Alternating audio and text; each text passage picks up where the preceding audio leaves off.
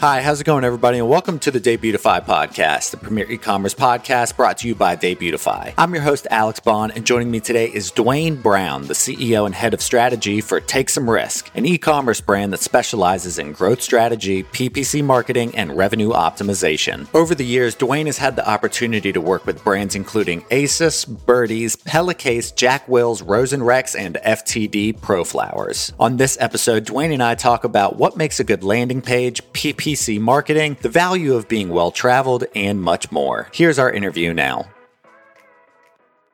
Duane, welcome to the show. Thank you. Very happy to have you. We've already been chit-chatting a little bit before we got started. So first off, why don't you tell me about your e-commerce brand, Take Some Risk? Yeah. So we work both with e-commerce brands to help them scale up and do more what they already want to do, which is basically makes more money. And then last year we launched our own, mini e-commerce brand, which revolves around selling digital products. So in this case, we sell a lot of courses and programs and stuff like that. We did it for two reasons. One, there's tons of people who want to hire us, but we don't have the budget. So being able to product size our knowledge made a lot of sense, and do it on Shopify because Shopify is a great program. And then on the other flip side, since 90% of our clients are on Shopify, it seems like a good initiative a couple of years ago to really spend more time on the other half of the platform. So the other half being things that are not marketing related that we wouldn't necessarily touch, uploading products or organizing products and building the website and stuff like that. And even though we don't do that stuff, I think us and our team having a better experience with that just makes us better when it comes to working with clients as a whole. Yeah, absolutely. I can totally see that. I kind of want to break down, my goal is to break down this conversation into the different types of services that you provide and kind of peel back the layers on them a little bit. So to start off with strategy and consulting, right? So part of the ideation sessions in the strategy and consulting phase of your services includes how to better streamline a client's processes. What specifically are you attempting to streamline in that process, and how can companies heed your advice to the fullest value? Yeah, obviously for every client, what we streamline is a little bit different. But oftentimes when, let's say you're $100,000 a year revenue business or $200,000 or $300,000 a year business, those processes you kind of take with you as you get to $500,000 and $1 million. So processes could be everything from getting data from one platform to another platform. So from, Shopify to Klaviyo, or Shopify to Google Ads, or Shopify to Facebook. So helping streamline, how data goes from platform to platform.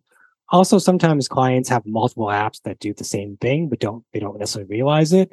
They've got for lack of a better word, the Shopify main integration app that Shopify promote, but then they have another app that does something that's very similar or the exact same thing. We often call them the app graveyard. You go into anyone's Shopify store and there are apps that they've installed, but they don't use and they still run. And so get rid of some of those apps and saying, okay, what are the things that we're trying to achieve with apps, and how do we minimize the apps we're using so there's less code on the site and the site goes faster, but maximize our potential for using those apps to streamline our processes. If a client isn't on, let's say, Shopify Plus, streamline stuff could be, figuring out, which clients are VIP, which clients are not VIP. So some stuff around reporting and stuff like that. So we try to sort of figure out what clients are trying to achieve and how to either move around data or minimize the amount of apps they're using to achieve the outcome they want, which is just freeing up their time to work on more stuff. And obviously that's a little bit different if you're on Shopify Plus versus not Shopify Plus, but the process is the same in figuring out, okay, well, these are things you've been trying to do with apps, and which of these apps actually do it, and let's get rid of apps that don't make a lot of sense. And how often should a company be doing that? Should there be, a hull every 4 years, or is that something that should be paid attention to every week, every month? What should that trimming of the fat, those milestones look like? I think once a year is a pretty good thing to do because it's an easy cadence to remember. Let's say your slow time in the company is August. You do your spring cleaning, quote unquote, in August. And I think spring cleaning also involves things like going into ad accounts, Google Analytics, removing access for people who don't work at the company, for old agencies, really tightening up your security as well. Because oftentimes brands will just leave people with access forever. And I'm like, well, you haven't worked with this person in 5 years. Why do they still have access to all your data? So we think a yearly thing is a really good cadence. Some big brands maybe do it a little bit more often, but I think if everyone did it at least once a year, that's better than what most people do right now, which is usually they don't do it at all because it just gets to the bottom of the to-do list. No, I think that's really, really sage advice. Another part of the services that you provide is attempting to impart the value of a good landing page to your clients. And part of that is thanks to your experience working at Unbounce. Can you elaborate on why a good landing page is valuable? Yeah, I mean, I think if anyone is old enough to remember The Simpsons, when Homer found out about the internet and he built his own landing page, remember that episode? It was not a very good or pleasing landing page. And so, I often think it's kind of like people who've got an ugly baby. Everybody thinks their baby is beautiful. Some babies are not beautiful, right? Landing pages are the same way. Everyone thinks their landing page is beautiful when some landing page is actually just not beautiful. And so if you've actually got a beautiful landing page that your customers like, and it's not about whether I like it or you like it or Alex like it, it's about if your customers like it, then that means you're going to have more people converted. We often have to remove our tunnel vision when it comes to looking at things we've made and really analyze it from a critical point of like, is this going to be good for customers and is it going to get customers to convert? That often means having a landing page with copy that speaks to the customer's need, the customer's pain point. For a good example, we've got a client that sells women's pajamas. So often talking about things like our pajamas will keep you from being unsweaty at nighttime. So it's like moisture wicking, or it can help you get a good night's sleep if you've got like hot flashes, menopause. So really digging into why people want to buy a product and having that speak to those values, those pain points on a landing page, up to including, most women are always really happy when a pair of pants comes with pockets. It seems like a trivial thing to us men, but most things for women don't have pockets. And so when you tap into that, you want the landing page to reflect that. So it speaks to the people and it creates a really good experience. And so making sure that your landing page isn't speaking to you as a merchant or an e-commerce manager or to me as an advertiser is really important, because it's all about your customers at the end of the day. It's not about you or I or anyone else. So the difference between a good landing page and a bad one, is it as simple as bad copy versus good, or it's speaking to a customer versus not? I mean, what are those differences between a good and bad landing page? Yeah, I think at a high level, there's that, because I think that's the biggest issue we see with landing pages we look at is often people write it from their own perspective, what they think customers want versus what customers actually want. And then once you get the copy down, I mean, really comes down to design stuff and layout and how you organize all the content. Some people are good at organizing content, some people are not. Everything from like the font you pick to the font size to, the colors you use. Those things also matter to making a really nice landing page. Because going back to my original example of Homer Simpson, if you remember the landing page he built, it wasn't very pleasing because there was tons of animation, tons of things moving. It was hard to read stuff. There was too much going on. So really just thinking as you go from content block to content block on your landing page, does this make sense? Does this content block have a title? Can people read this font? Can people read this text? Oftentimes text can be too small, even for someone who's got like no glasses on it. So it's like add copy first because that's what people read and see. And after that, it's about font size, colors, layout, design.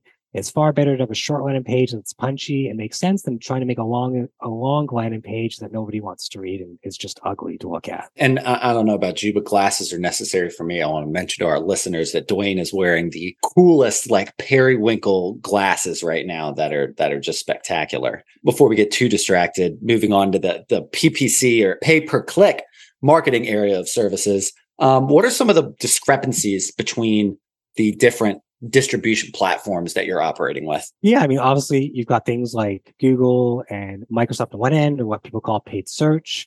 You've got things like Facebook, Instagram, Snap, and TikTok on the other end, or what people call paid social.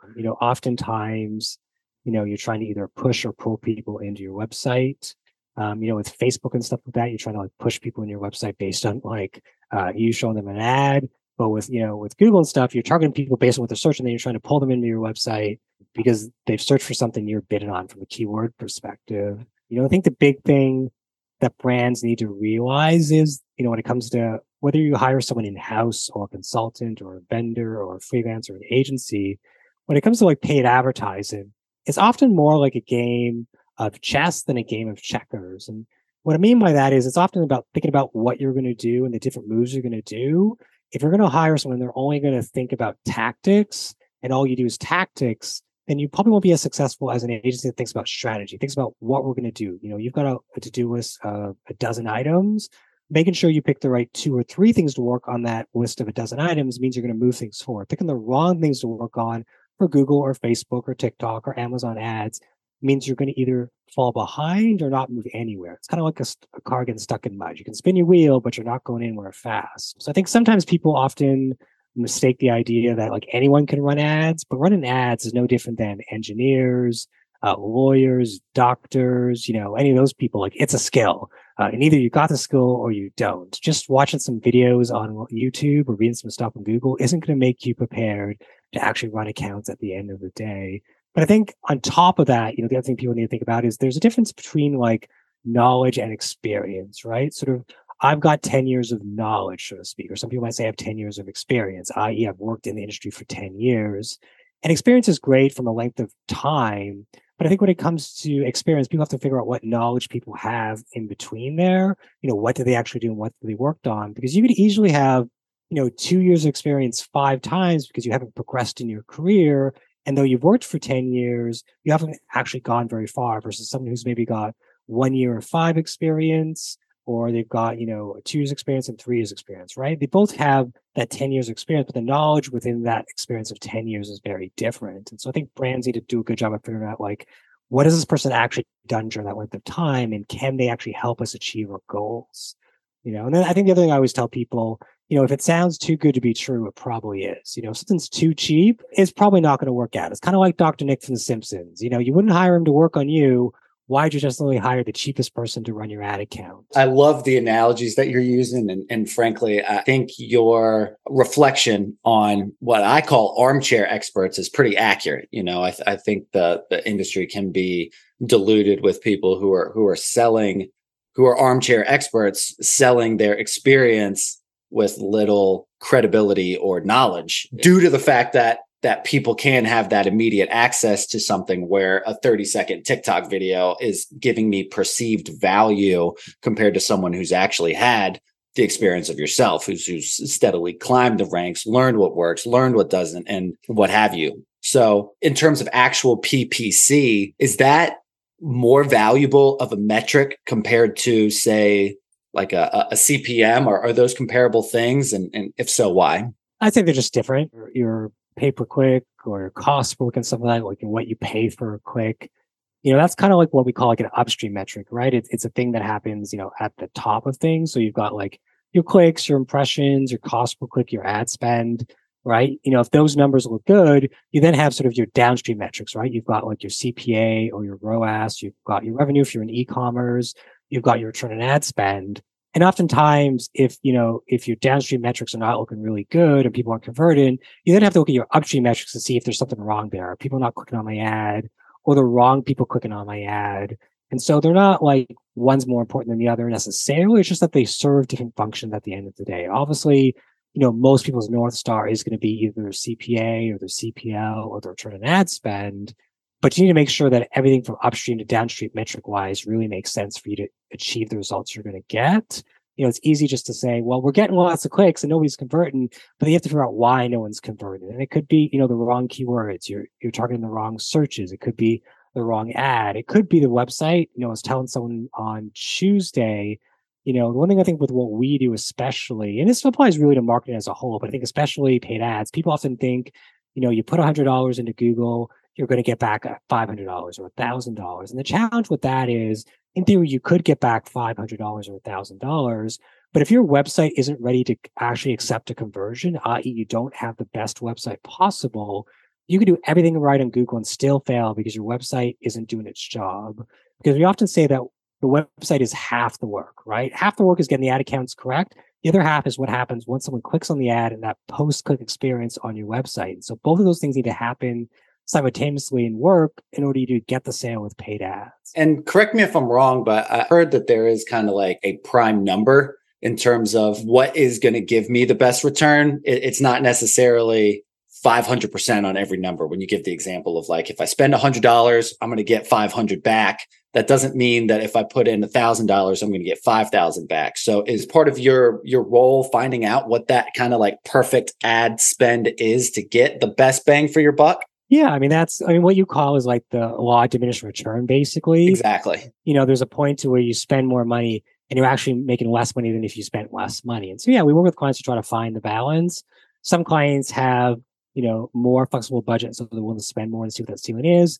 Other clients are like, I can only afford to spend $20,000 a month. Maybe they're Canadian business, maybe they're American business, maybe that's just what their limit is. And so our job, with client B, where it's 20,000 as their limit, it's figuring out how to optimize that for the best outcome possible.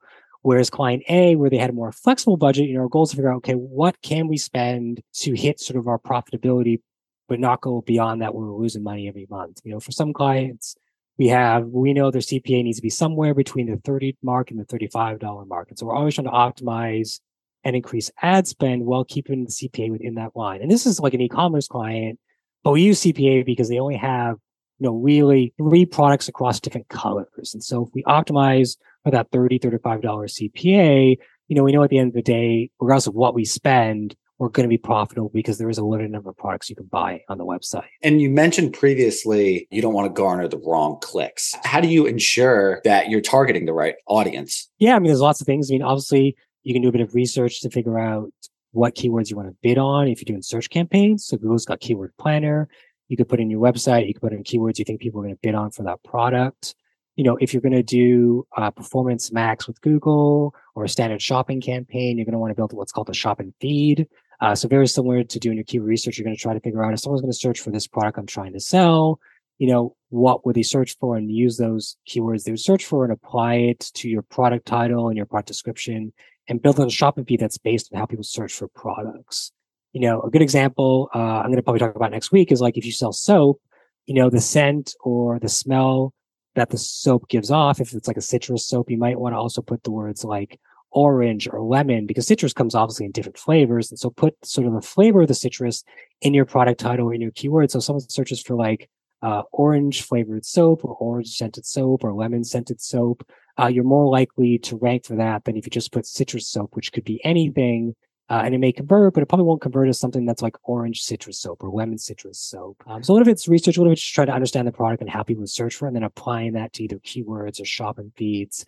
And then Google has what they call a search term report. So as you run ads and spend more money, you can see what searches people did to trigger your ads and your keywords. And then you can figure out, okay, if this doesn't make sense, maybe add it as what they call a negative keyword so don't show for it in the future. That only really applies to search campaigns and standard shopping. You can't apply negative keywords to Performance Max just to how Google set up the campaign when they launched it. But using a search term report can really help you understand if you're going after the right people or not. No, that search word and SEO type stuff is fascinating because you're kind of like trying to solve a problem that doesn't even really exist, or you're trying to be proactive on how people think. And I think there's really something profound in that premeditation.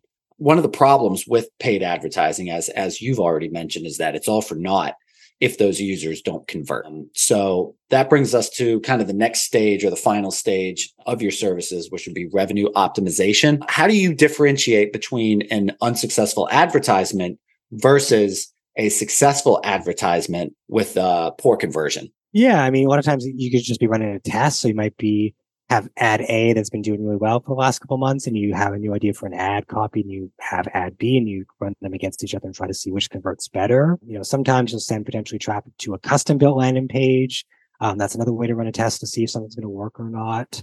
But a lot of it's trying to figure out, what's working and what's not, looking at the data you have, either in Google Ads or in Facebook or even in Google Analytics, and then using that to figure out, what we should turn off, what should we turn on, what's working. It's a little bit easier, obviously, if you're doing things with a custom landing page. So let's say, I'm a merchant, I'm going to launch a product, June 1st. I'm really hyped about it. Well, today is May 4th. What you probably want to do if you're really thinking about things ahead of time is maybe you want to launch things early in the sense that you've got sort of an early access list, right? So you run some campaigns saying, hey, we're launching this product on June 1st. Why don't you give us your email address so we can announce to you on June 1st when the product goes live? Because maybe that person is on the West Coast or they're in Europe and you're based in EST. And so the time zones are going to be very different than the launch. So that's one good way to test out ideas of who the right targeting is if you do early access ads, because then you can take that list of emails you've collected. If you're putting them into Klaviyo, for example, you can build a separate list of early access people and see if those people actually convert come launch day or they convert over the next year because it's a separate list. No, that's fascinating. How do you essentially bolster a campaign's ability to convert users while it's currently active? Yeah. So, there's things you could do. You could obviously look at the campaign to see if it's wasting money. Are you spending money on keywords or ads that are not converting? If you're targeting like America, are you spending money in certain states that aren't converting? Maybe you want to remove that state. Maybe you spend a lot of money in Texas, but Texas doesn't convert and all the people convert in like Illinois, Florida, and California. Outside of maybe looking at things from a location standpoint, keywords or ads, you may just want to see, again, like the search term report, see what's going on there and see if there's things you should remove, or not even remove, but add as a negative keyword, because maybe Google thinks that like what someone's searching for is what you're bidding on, when the semantics of those two words are very different. I always use the example of like milk chocolate and chocolate milk. Google thinks those are the same thing, but we all know that like when you drink and when you eat. And so maybe you want to add one of those as a negative keyword to your account.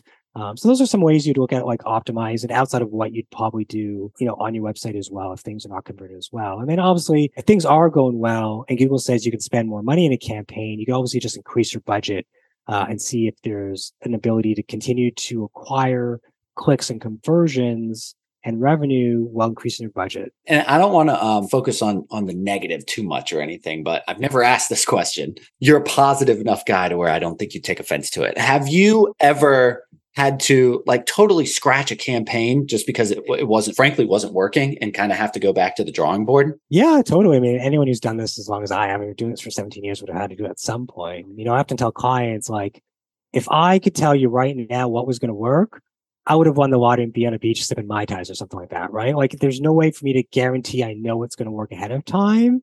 But the part of my job is to test out lots of ideas and find what's going to work, and then continue to spend more time and energy on what's working. So yeah, I mean, we've got one client right now where, it's a struggle. I'm not going to lie. They're in a super competitive industry. And so like we decided the other day, we're going to scrap everything that we've done for the last 4 or 5 months. Things have worked, but not at scale that we want to get to, and not as profitable as we want to do. And we're just going to start from scratch. What haven't we done? What could we do? What crazy idea do we don't think would work because maybe it's not in our standard operating procedures? Do we want to give it a try? Because at this point, we have nothing left to lose. I often tell merchants and potential clients, even friends, regardless of what agency or freelancer contract you hire, they can't help everyone. And you may be the brand they can't help, but that means you've got to go to somebody else to get the help for whatever reason. Maybe those people couldn't figure out the ad account, or they couldn't figure out the brand, and maybe someone else could. And so that's why I say I go back to sort of, it's more about like chess and strategy than checkers, is because, you can't help everyone. And sometimes the strategies you propose are just not the right strategy for that brand. Even though they're compelling strategies that could then work on the next brand that walks in the door. Exactly. Yeah. I mean, and sometimes, it is the product, sometimes it is the website, but we're assuming, the website isn't an issue and the product is an issue. You just couldn't crack it for whatever reason. It's just not, your wheelhouse in this case. I'm interested. So Take Some Risk, right? That's been around for about 6.5 years. Is that correct? Yeah. How have you been able to scale that brand, your brand, in the last 6.5 years? Yeah. I mean, I originally didn't want to start an agency. I always tell like our team this when we do like story time of how we started the company. I originally quit my job in Ambassador because I was just unhappy, and I realized staying somewhere to make someone else more money is not going to really make me any more money. And so I just went to freelance, and, I told people I was available, and I got a bit of work, in 2017 and some more work in 2018. I think starting your own company is a bit like if somebody decided tomorrow, or even you, Alex, decide tomorrow, I'm going to start my own YouTube channel. A lot of people will give up on YouTube too early. I think there's this research I read last year, and I don't think I'm going to say this wrong, but it basically said the point where you reach velocity is at like 100 videos. And if you can get to 100 videos and they're quality videos, you can find the point where you get more and more people subscribing to your channel, and you've had velocity take off where your channel explodes. Obviously, explode will be different for different people because it'll depend on how many subscribers you have at 100. But often people will give up at, 10, 12, 20, 30 videos because they're not seeing the traction they want from YouTube. And I think starting a company is very similar. It's always about sort of the long game. And I think because I didn't want to start an agency when I started, I was just looking to like cover my bills and, paying for myself, basically my salary. And things kind of just went as we go. I said yes to lots of things in 2017. I tweaked a little bit of who we serviced in 2018. I tweaked our pricing a little bit in 2018. And then 2019 was an okay year, but our first year we lost money. I learned the valuable lesson as a boss is maybe sometimes you should let people go if they're not the right fit for your organization. Luckily, we saved enough money in our first 2 years that 2019 was fine to lose money. And then obviously, like everyone else, I couldn't predict 2020 and how it was going to go. I was on a high in Jan 2020. This was going to be a great year. Then obviously the pandemic happened. And because at that time, we were serving about 50% e-commerce clients and 50% sort of SaaS tech, fintech, because we were all locked at home and shopping online, things just exploded out of nowhere between 2020 and 2021 to where like these days, 90% of our business is e-commerce or direct to consumer brands or retail brands.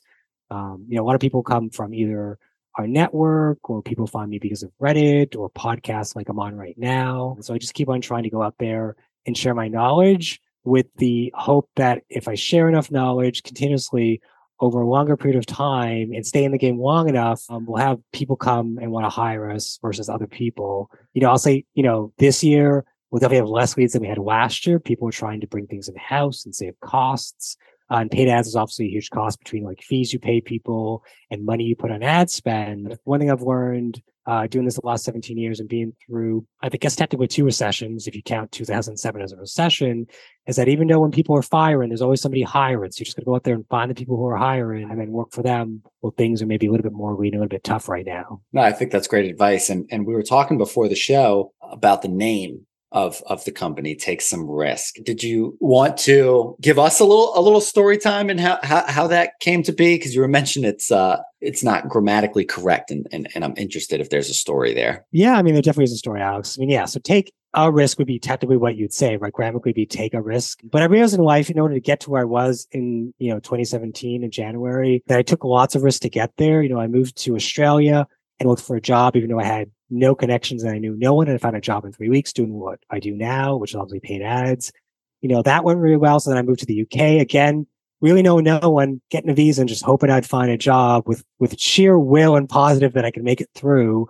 And I got a series of jobs at startups and, big agencies like Ogilvy and stuff like that. My last startup got bought that I worked at, which is really cool because our American competitor came over and realized it's easier just to buy us than compete with us at the time. And so I realized throughout my life, and sometimes I probably downplay the risks I take. I realize that there are like risks, and maybe my friends sometimes view my risk a little bit more crazy than I do. And so I thought take some risk made more sense because I realized if I need multiple risks to get ahead in life, then brands also need to take multiple risks to get ahead. What you do from 100,000 to 500,000 isn't what a brand usually does to get from 500,000 to $1 million in revenue a year or $5 million revenue. You've got to take different kinds of calculated risks to do that. I often use the analogy on phone calls with prospects. If this was an airplane, I hope you'd grab my hand, jump out of the plane with your parachute, and we'll land it because you've got to take risks as you go to grow as a business, whether it's how you change your operations, who you use for fulfillment, whether it's in-house versus 3PL, who you use for shipping, how you talk about your product, even how you position your product in the market, is a risk to a certain degree. And you've got to take all these risks if you want to grow. Because if you hit standstill with your company and things aren't progressing, it's probably because you're trying to do things that got you to where you are, which may not be the things that are going to get you to the next stage of growth in your business. And safe and consistency, in my perspective, it can be complacency, and complacency can be the death of growth sometimes. I think there's a difference between being content and complacent, being happy with your business and being stagnant. This industry can be very grow or die. And so I think imparting that into your full axiom or mantra is pretty cool, honestly. And you were referring to, Duane, your travels, your adventures, and you're essentially a proclaimed digital nomad because you've lived in 6 cities over 3 continents, visited 40 countries. Does this worldliness influence your perspective as an e-commerce CEO? Does it give you any sort of special insight? Yeah, it totally does. I used to tell people, before I moved to the UK and lived in London, even though I'd run campaigns in the UK and Europe, from my bases in Toronto or Australia, whatever, I didn't really understand the UK culture because I hadn't lived in the UK, right? Running campaigns in a country is very different than living in a country, regardless of what the country is, even though as a Canadian, and you assume Alex as an American, we both speak English and the British speak English. Going over their culture was a very different country, especially with their aficionado-ness for like alcohol and drinking. It's like just a whole other culture out there. And so being able to travel to other countries allows me to a little bit tap into, I think, the culture of different countries and how they work and how they function. Even something as archaic as like, how does their banking system work or how does their transit system work and paying for things? Like we have a very archaic banking system in Canada. So seeing how banking worked in the UK when I lived there, in Australia, or when you go back to the UK now to see clients and stuff like that, I think really helps out for e-commerce because you can say, well, maybe we're not really applying what we know about that country to our UK store, right? Maybe we're not offering the right payment options is why people are not converted. Maybe we're not offering the right payment options when it comes to Germany. That's why people are not converting. So really understanding a culture does really help you when you're working on things from a global perspective. We've got campaigns launched on 4 continents and 35 different countries. And so trying to understand lots of different countries and how they actually function and how they work and where they are in the stage of like technology and payments is really important, because the more you can like localize things for a country that needs it, the more likely people are going to buy from you versus just assuming, oh, we're a Canadian company, or we're an American company, we're just going to do what we do here for every other country in the world, when things don't work that way, actually. And it's interesting that that perspective that you're sharing with me, Duane, feels like that middle part of the Venn diagram where it's both macro and micro, because you're thinking on a global scale, but in a way where each country is getting the individualized attention that it feels like you feel it deserves. Does that sound accurate? I mean, it's easy to just think one track mind, what's good for Canada, what's good for my business, but to kind of compartmentalize while meshing those two concepts together feels, kind of difficult to grasp. And I think it's a pretty impressive way to think about things. Yeah, I don't know if I go the textbook definition of micro and macro like you, Alex. That feels like we're back in an economic class in university. But yeah, I do think of it that way. I think of like, where we're trying to market globally. And then let's say you take in 35 countries, let's say 5 or 10 countries make up, 50 or 70% of your revenue. How do we maximize revenue in those 5 or 10 countries that make up the majority of our revenue? Because odds are I'm going to make more money from those, 5 or 10 countries that make most of my revenue now than trying to get more revenue from the other 25 or 30 countries potentially, all things being equal. So yeah, we try to think about things globally, but locally, because it makes sense, even down to, can we do ad copy? Do we need to localize different websites? For a lot of our clients, we do things globally. They usually have like an American website, a Canadian website. There's usually a UK website because of, obviously currencies. There's usually a European website because of the euro. And then usually there's like an Australian/New Zealand website, potentially, to serve APAC. And if they don't sort of serve APAC, they'll serve it out of America. Oftentimes APAC's hard to service because, especially Australia, it's just so far, it's expensive to ship there. People often will, focus on like the Americas and sort of EMA or Europe as a whole. And I'll tell you from my experience, I am not nearly as well traveled as you, but I had the fortune of visiting Ireland last year. And some of the stuff that you mentioned is kind of culture shocking, despite everyone speaks English. I had difficulty understanding it, just because of the accents. It feels very American, but there are certain cultural things that are just so vastly different. And I didn't even live there. I was there for a week for my cousin's wedding. I also took away, something so intangible from it, of this, like, I felt so much smaller in terms of like so many people live on the planet and don't even leave their hometowns. What I'm trying to say is that traveling is one of the best ways that you could possibly learn about almost anything, specifically cultures and our influence on them and their influence on us. So I think that's really cool that is a piece of you, Duane. Yeah, I mean, I'm a single gay guy, so most of my money goes towards travel because I'm single. What else am I going to spend the money on at the end of the day? But yeah, Ireland's nice. I got a few friends who are Irish. But yeah, I mean, they speak English, but they got the accent. Things are just different over there in Ireland. Things are even more different than Northern Ireland versus just Ireland itself. So yeah, we all speak English, but we all speak sort of a different dialect of English. Absolutely. So before we wrap up, I have one question that I always ask as the final question to guests, and that essentially revolves around how e-commerce can be a exhausting and stress-induced industry, which almost guarantees people trying to operate 24 hours of the day, 7 days a week. So it's important to keep track of mental health and work-life harmony. Now, aside from travel, what are some of the things that you do with your free time to ensure mental health stability? Yeah, I mean, that's a great question, Alex. The big thing I've been telling friends for years is like regular sleep. During the week, I'm in bed by 10:30. Last night I was up a bit late, but we won't go into why. But I go to bed around 10:30 during the week. If it's a weeknight, I usually up somewhere between 7:30. And really that consistency of getting that sleep, I think really helps with just like my brain being able to shut off and my body being able to recharge if it's been a long day and stuff like that. On weekends, Friday, Saturday night, I go to bed whenever because it's just whatever. I sleep in if I want the next day. And then beyond that, I think it's trying to, I love, candy and fried chicken and like things that are bad for like the next person. But I try to eat like healthy things, as much as I can, all things being equal. So I think sort of both getting my sleep and what I eat. And then I do a bit of yoga in the morning. I've got a bicycle, so I bike, pretty regularly between sort of spring and autumn or fall, depending on where you are in the world. And I think between sort of what I eat and sort of sleep and sort of biking, some sort of exercise. I've got a hike group that I go to as well. So I think if you get some sort of exercise especially because I work from home, to get exercise to like leave my condo is really important to me. I think those things have helped outside of the fact that like I try not to work crazy hours. I think like everyone else, we try to set up systems and processes. We use a tool called Notion. If anyone doesn't know, Notion's kind of like a blank canvas, do whatever you want wiki.